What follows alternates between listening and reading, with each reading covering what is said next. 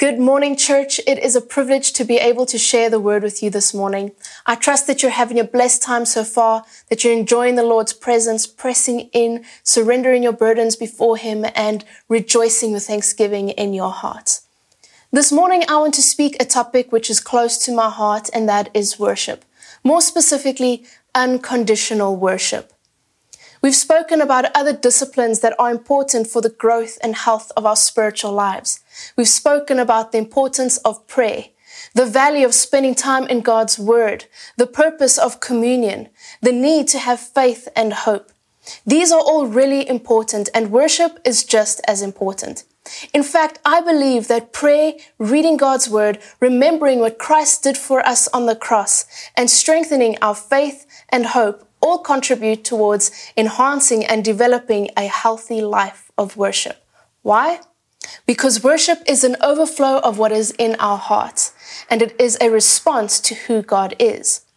And the only way that we will have a healthy response, the only way our hearts will be in the right place, is to have the right understanding of who God is, to have a relationship with Him where we know Him and draw near to Him. You see, I can't tell you how amazing you are, and I can't speak about your character if I don't know you. Nor can I thank you for something that you have done for me if I am not aware of it. And so it's the same way with the Lord. We can't truly worship Him if we don't actually know Him. And we can't be thankful for everything that He has done for us if we don't know about it. So as we get to know who God is and what He has done for us, we naturally want to thank Him. We want to praise Him and we want to worship Him. And I say naturally because that's true. We were created to worship. It is the object of our worship where we are often misguided. We worship many different things: work, money, popularity, material things, entertainment. So we need to make sure that the object of our worship is God and God alone. Now, in the context of a church service, the worship part of the program is often seen as the warm-up to the message. It's the portion of the service that gives time for the latecomers to arrive. It seems like we're okay with being late for worship as long as we don't miss the message. Now, I've heard it said before that worship prepares your heart for the word. And there's some truth to that, but I've also heard it the other way around, that the word prepares your heart for worship. Now, I see the two working hand in hand. Worship turns our attention to God, which better prepares us to hear what He has to say. And the Word prepares us to worship by filling us with awe about how wonderful He is, and fills us with gratitude as we learn about everything He has done for us. It gives us something to respond to. So worship isn't entertainment. It's not a time filler. Worship is about giving God our all, worshiping Him for who He is. It's not about how it makes us feel or what we can gain from it. See, our worship should be selfless, not selfish. Worship is quite broad, and it is a part of every area of our lives.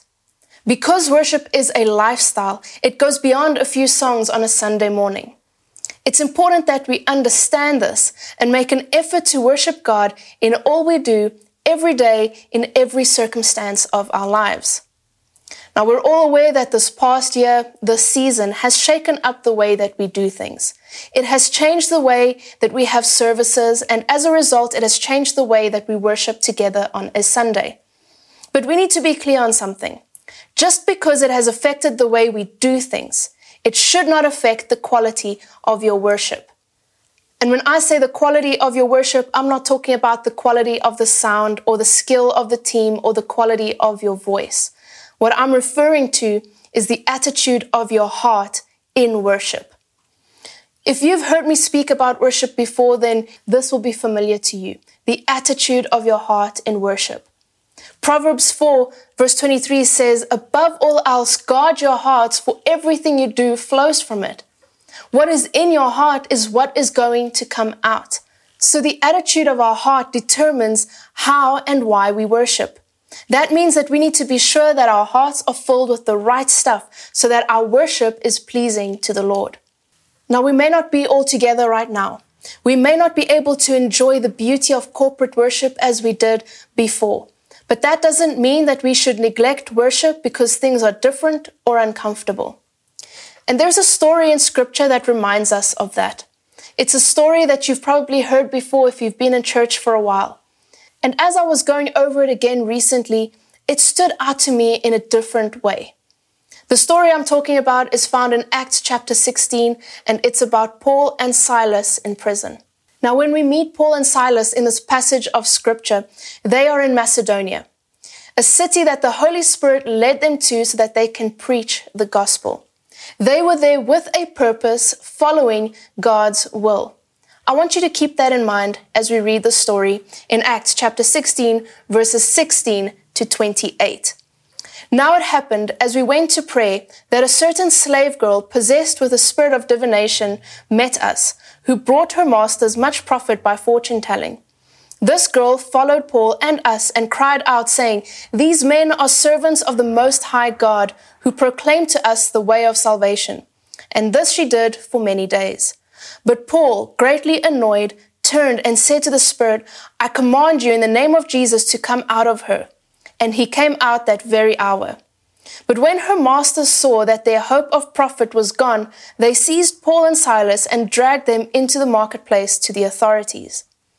And they brought them to the magistrates and said, "These men, being Jews, exceedingly trouble our city, and they teach customs which are not lawful for us, being Romans, to receive and observe." Then the multitude rose up together against them, and the magistrates tore off their clothes and commanded them to be beaten with rods. And when they had laid many stripes on them, they threw them into prison, commanding the jailer to keep them securely. Having received such a charge, he put them in the inner prison and fastened their feet in the stocks. But at midnight, Paul and Silas were praying and singing hymns to God, and the prisoners were listening to them. Suddenly there was a great earthquake, so that the foundations of the prison were shaken, and immediately all the doors were opened, and everyone's chains were loosed. And the keeper of the prison, awaking from sleep and seeing the prison doors open, supposing the prisoners had fled, drew his sword and was about to kill himself.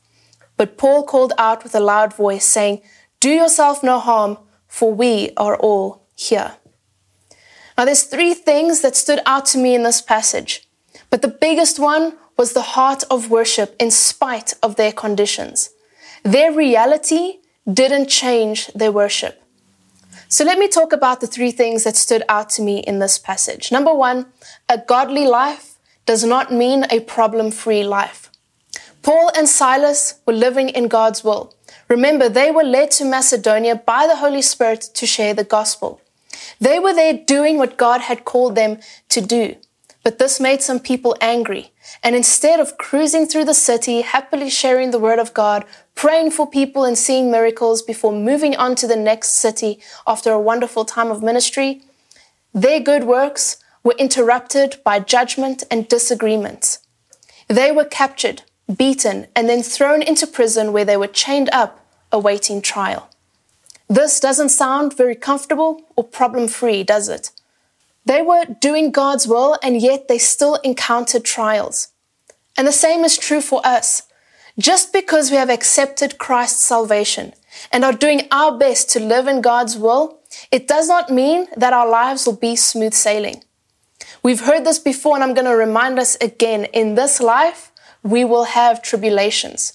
John chapter 16, verse 33, Jesus says, "These things I have spoken to you, that in me you may have peace. In the world you will have tribulation, but be of good cheer. I have overcome the world." Jesus tells us that in this world we will have troubles, but he has overcome the world so we can find peace.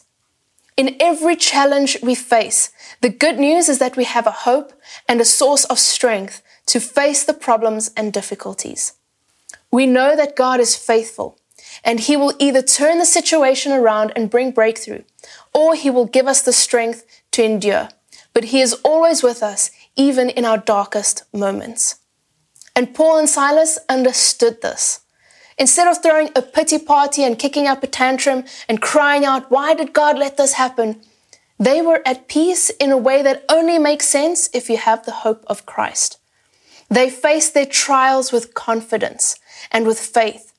In their brokenness, in their pain, and in their darkest moments, in their uncertainty, They chose to pray and to worship and to trust that God was with them, whatever the outcome may be. They didn't let their problems change the way that they approached the Lord. They didn't let their problems lead to bitterness and resentment. They didn't allow their problems to harden their hearts towards the Lord. Instead, they drew close. They spent time praying. They spent time pouring out their hearts to God and worshiped Him because of who He is, not because of where they were. And that leads me to my second point.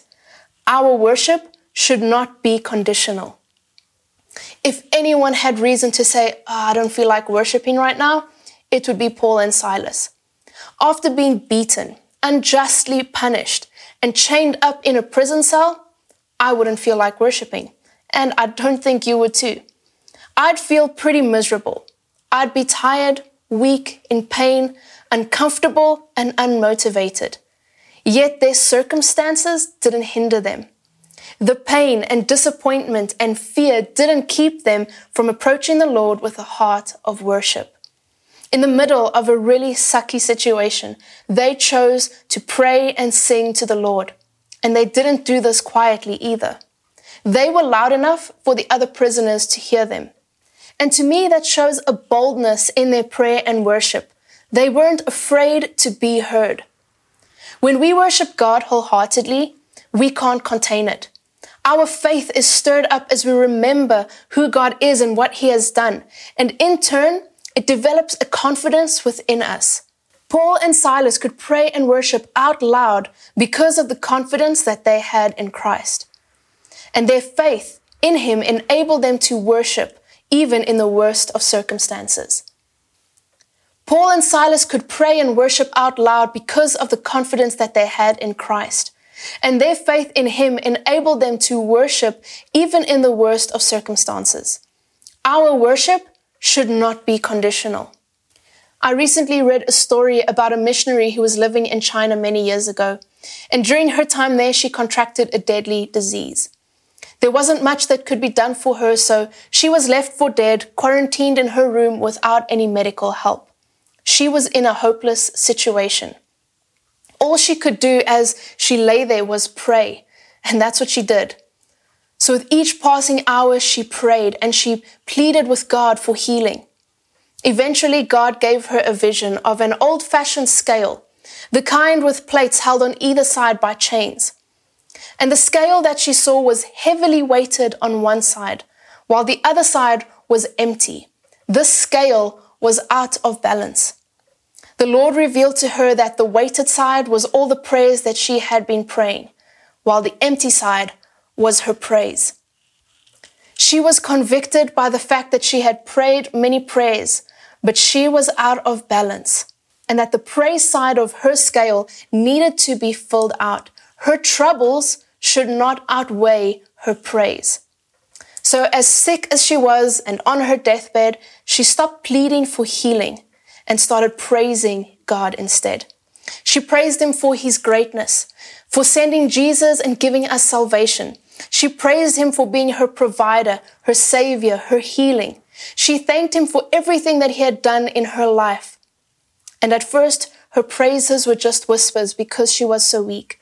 But as she continued, she grew stronger and louder. The people listening outside her door thought that she was delirious from fever and they worried about her. But much to their surprise, several days later, she walked out of that room on her own, completely healed. Now, I don't know if this story is true or not, but I don't think that matters because there are lessons that we can learn from it. We should not be out of balance. Our troubles should not outweigh our praise, and there is power in praise and worship. In the beginning, she had let her circumstances affect how she approached the Lord. Her pain and struggle led her to pleading with God. But she learned that her praise, her worship, should not be conditional. And that's when she used the unconditional approach.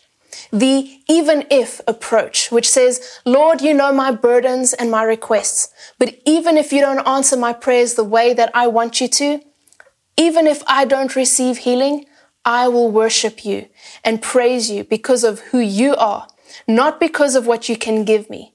not because of my circumstances. Our worship should be unconditional. We don't worship to get the healing. We worship because God is worthy of our worship. In this missionary story, she received her healing. In Paul and Silas's story, they were given freedom. And when we are trusting God for something, our hope is that we will also experience a breakthrough. But we may not receive the breakthrough that we are waiting for. And if that's the case, will you still worship? I think we can learn a lesson from another story of 3 young men, Shadrach, Meshach, and Abednego, as they faced being thrown into the fiery furnace for not worshiping the king's statue. In response to being told that they'd be thrown into the fire, they said in Daniel chapter 3, verse 17 and 18, "If that is the case, our God whom we serve is able to deliver us from the burning fiery furnace, and he will deliver us from your hand, O king. But if not, let it be known to you, O king, that we do not serve your gods, nor will we worship the gold image which you have set up."